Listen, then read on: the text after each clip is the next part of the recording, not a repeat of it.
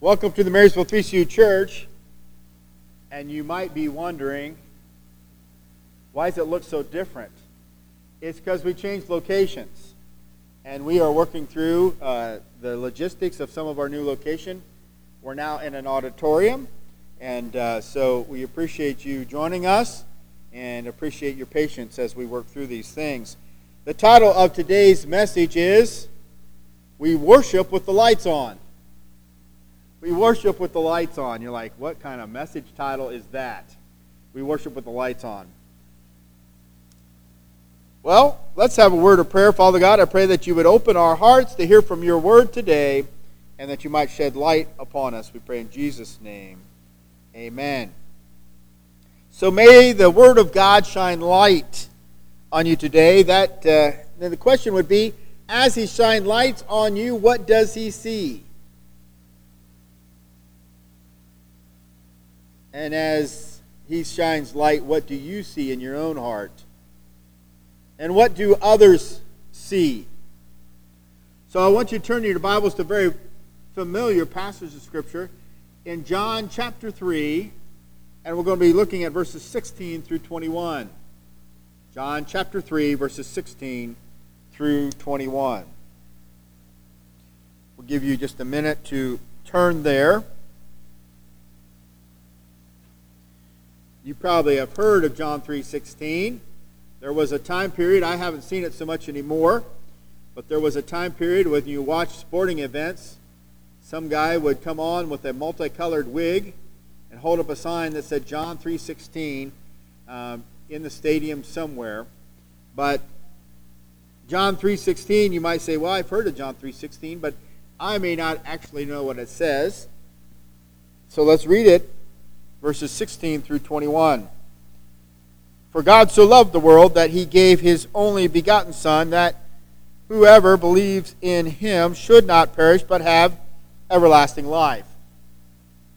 For God did not send his Son into the world to condemn the world, but that the world through him might be saved. He who believes in him is not condemned, but he who does not believe in him is condemned already, because he has not believed in the name of the only begotten Son of God. And this is the condemnation, that the light has come into the world, and men love darkness rather than light, because their deeds were evil. For everyone practicing evil hates the light, and does not come to the light, lest his deeds should be exposed. But he who does the truth comes to the light, that his deeds may be clearly seen, that they have been done in God. May God add his blessing through the reading of his word. John 3:16. God so loved that he gave. God so loved that he gave. Jesus was sent so that you should not perish. That you should not perish, but have everlasting life. We are, as we go to that second verse, we were and are in need of a Savior, and Jesus is that Savior. It says there he didn't come in to condemn the world, but that the world through him might be saved. See, we're under condemnation because he wouldn't have had to come if we weren't under condemnation. So he came to save the world, but we need to, verse 18, believe in him.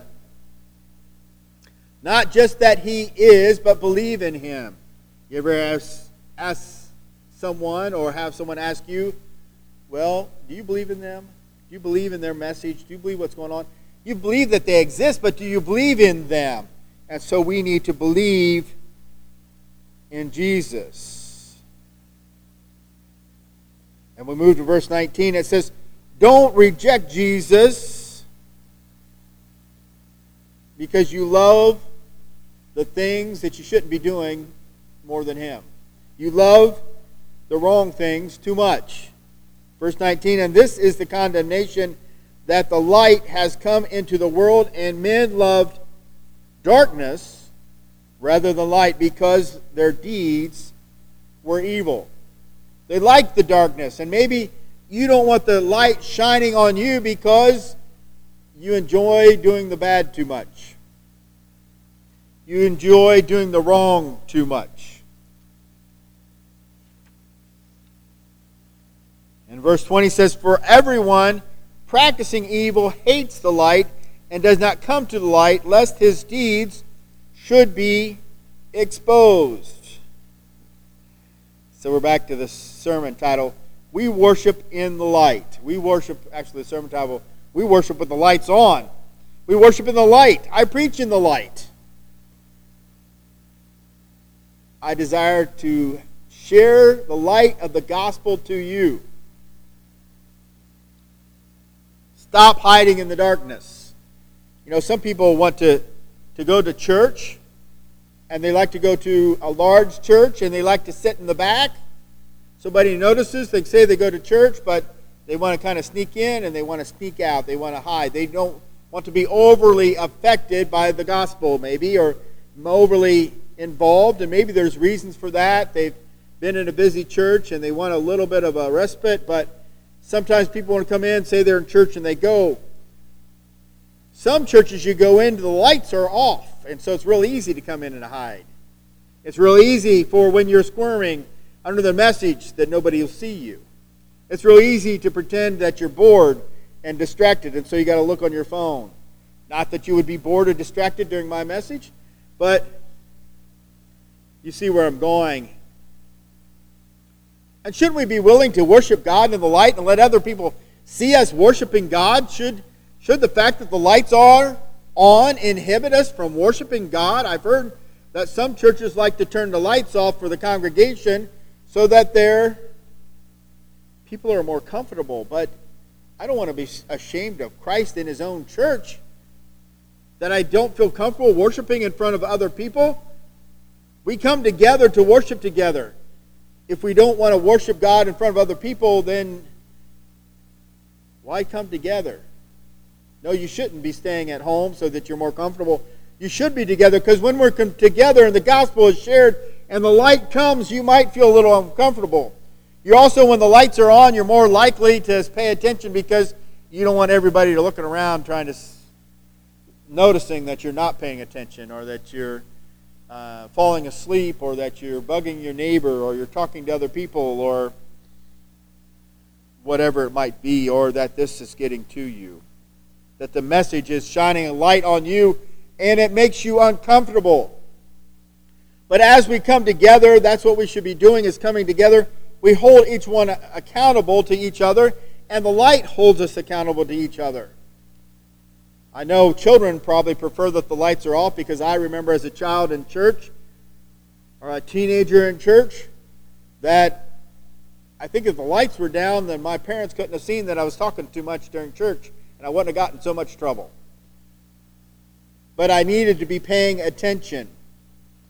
I needed to be doing the right things. I'm just saying that we want you to feel the light of God on your heart, and if that makes you uncomfortable, that means that maybe that light is revealing something, and you're worried that everybody else is seeing it, but it's really the light is revealing something that God wants you to change in your heart. Let's worship Jesus with the lights on. Let's worship Jesus not just with the physical lights on, but let's allow the light of the gospel come and minister to our hearts. I was talking to a young man recently, and he was in a location that's a ways from here, but he was looking for a church where the preaching convicted them about doing something, going deeper in their walk, or that the preaching was convicting. I welcome that kind of thing. We want the light of the gospel, the light of God's word, to enlighten where we need to improve and where we can change, so that we can be better Christians for God, better witnesses, but for others, that they need to have Christ. If people come into our churches and they feel comfortable in their spirit, although they're out in sin, where's the conviction? We want people to be comfortable to be in the church and to be with us together as we are worshiping,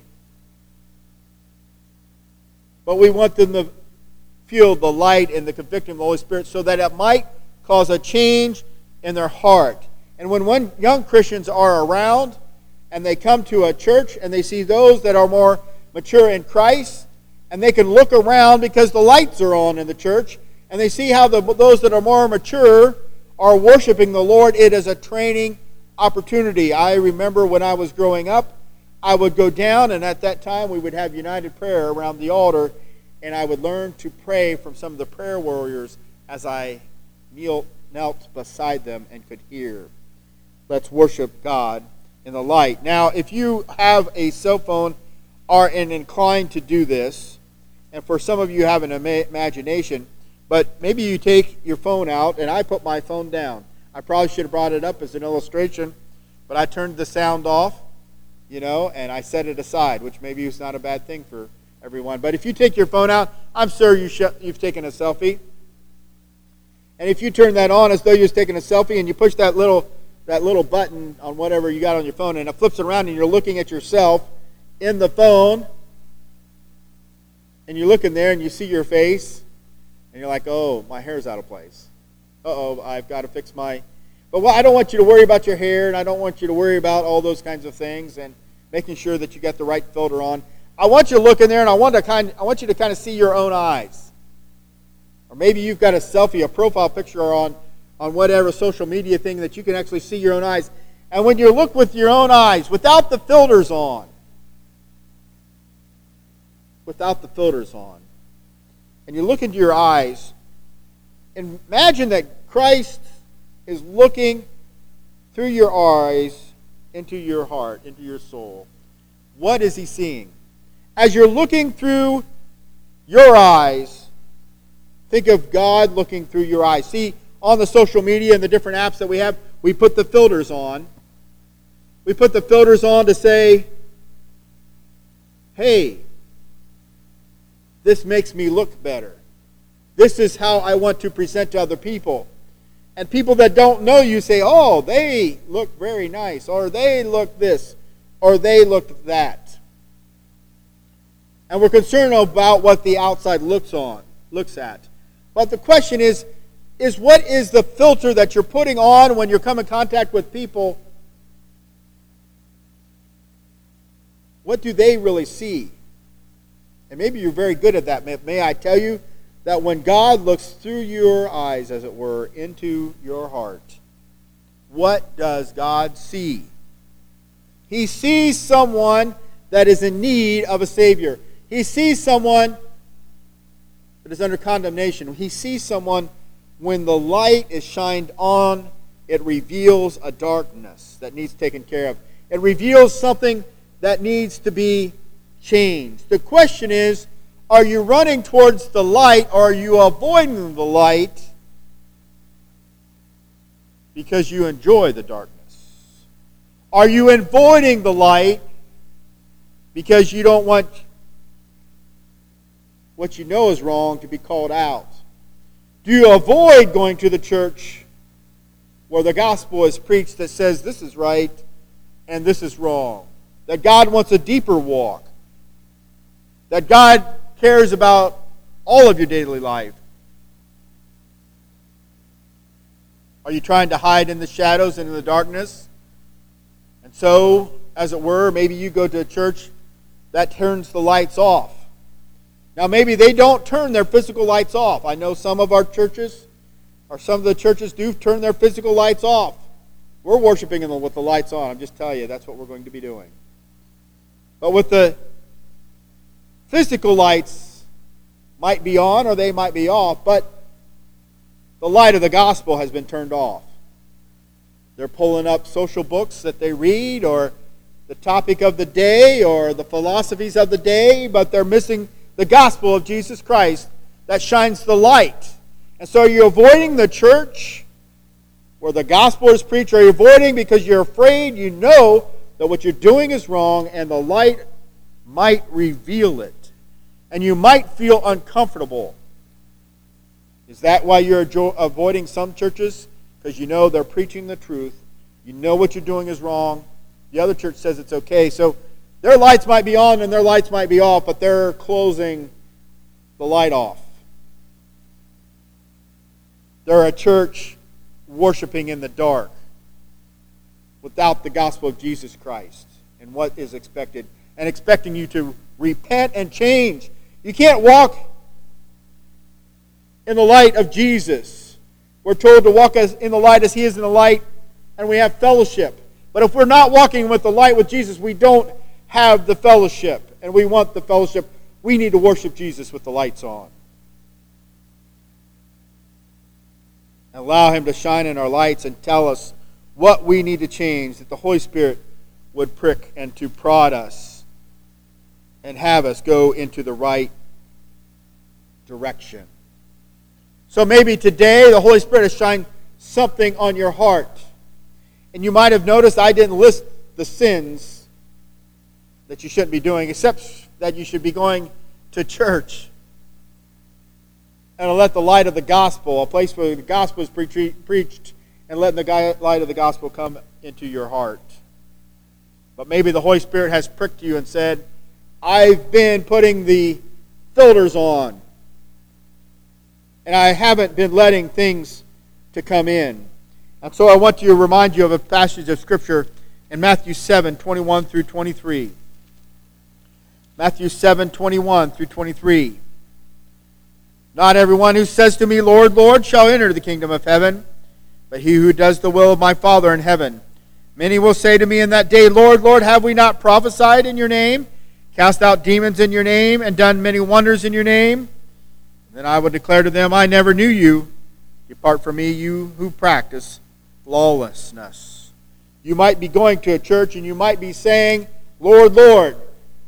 But when God looks into your heart, and when God looks into your heart on Judgment Day, what will He see? Will He say, well done, thou good and faithful servant? Or He'll say, I never knew you, because you've been walking in the darkness. Let's worship with the lights on. Let's worship with the lights on. We worship with the lights on. Won't you join us? Let's be standing together.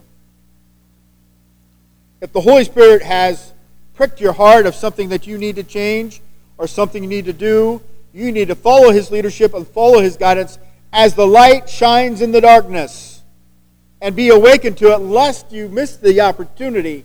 We're not promised tomorrow. We're not promised the next minute. You don't know when you're going to find yourself in eternity. And so we want to walk with the lights on and walk in all the light God has for us and be obedient to it. So with your hearts bowed and heads praying, and if you're listening to God wherever you may be, ask yourself, God, what do you want me to do? What is it you want me to stop? What is it that you want me to change? Lord, I want your light to shine on my heart, and that you would open me to the guiding, directing of your will, and help me to be obedient. I'm going to ask you to do that as I pray this prayer, that you would just be obedient. And if you need to reach out through and talk to me, you're welcome to do that. Those that are listening online, it's contact@marysville3cu.org. But for those in the congregation, if you need to get right with God, it's time to do it. If you need to come to the altar and kneel at the front, you can do that too. But let's be mindful in our prayer at this time. Father God, I pray the Lord that your Holy Spirit would work. Help us each one to be obedient to you. Allow us to be willing to let your light shine on our hearts and to reveal what it is that's in the wrong places, what it is that's obstructing our walk with you, what it is that keeps tripping us up. Help us to worship you with the lights on, allowing you to open things up. Help us not to be in a form or a fashion, in a religious action that's nothing about you. You desire our heart. You desire our all. And may we give our all to you, we pray. In Jesus' name, amen.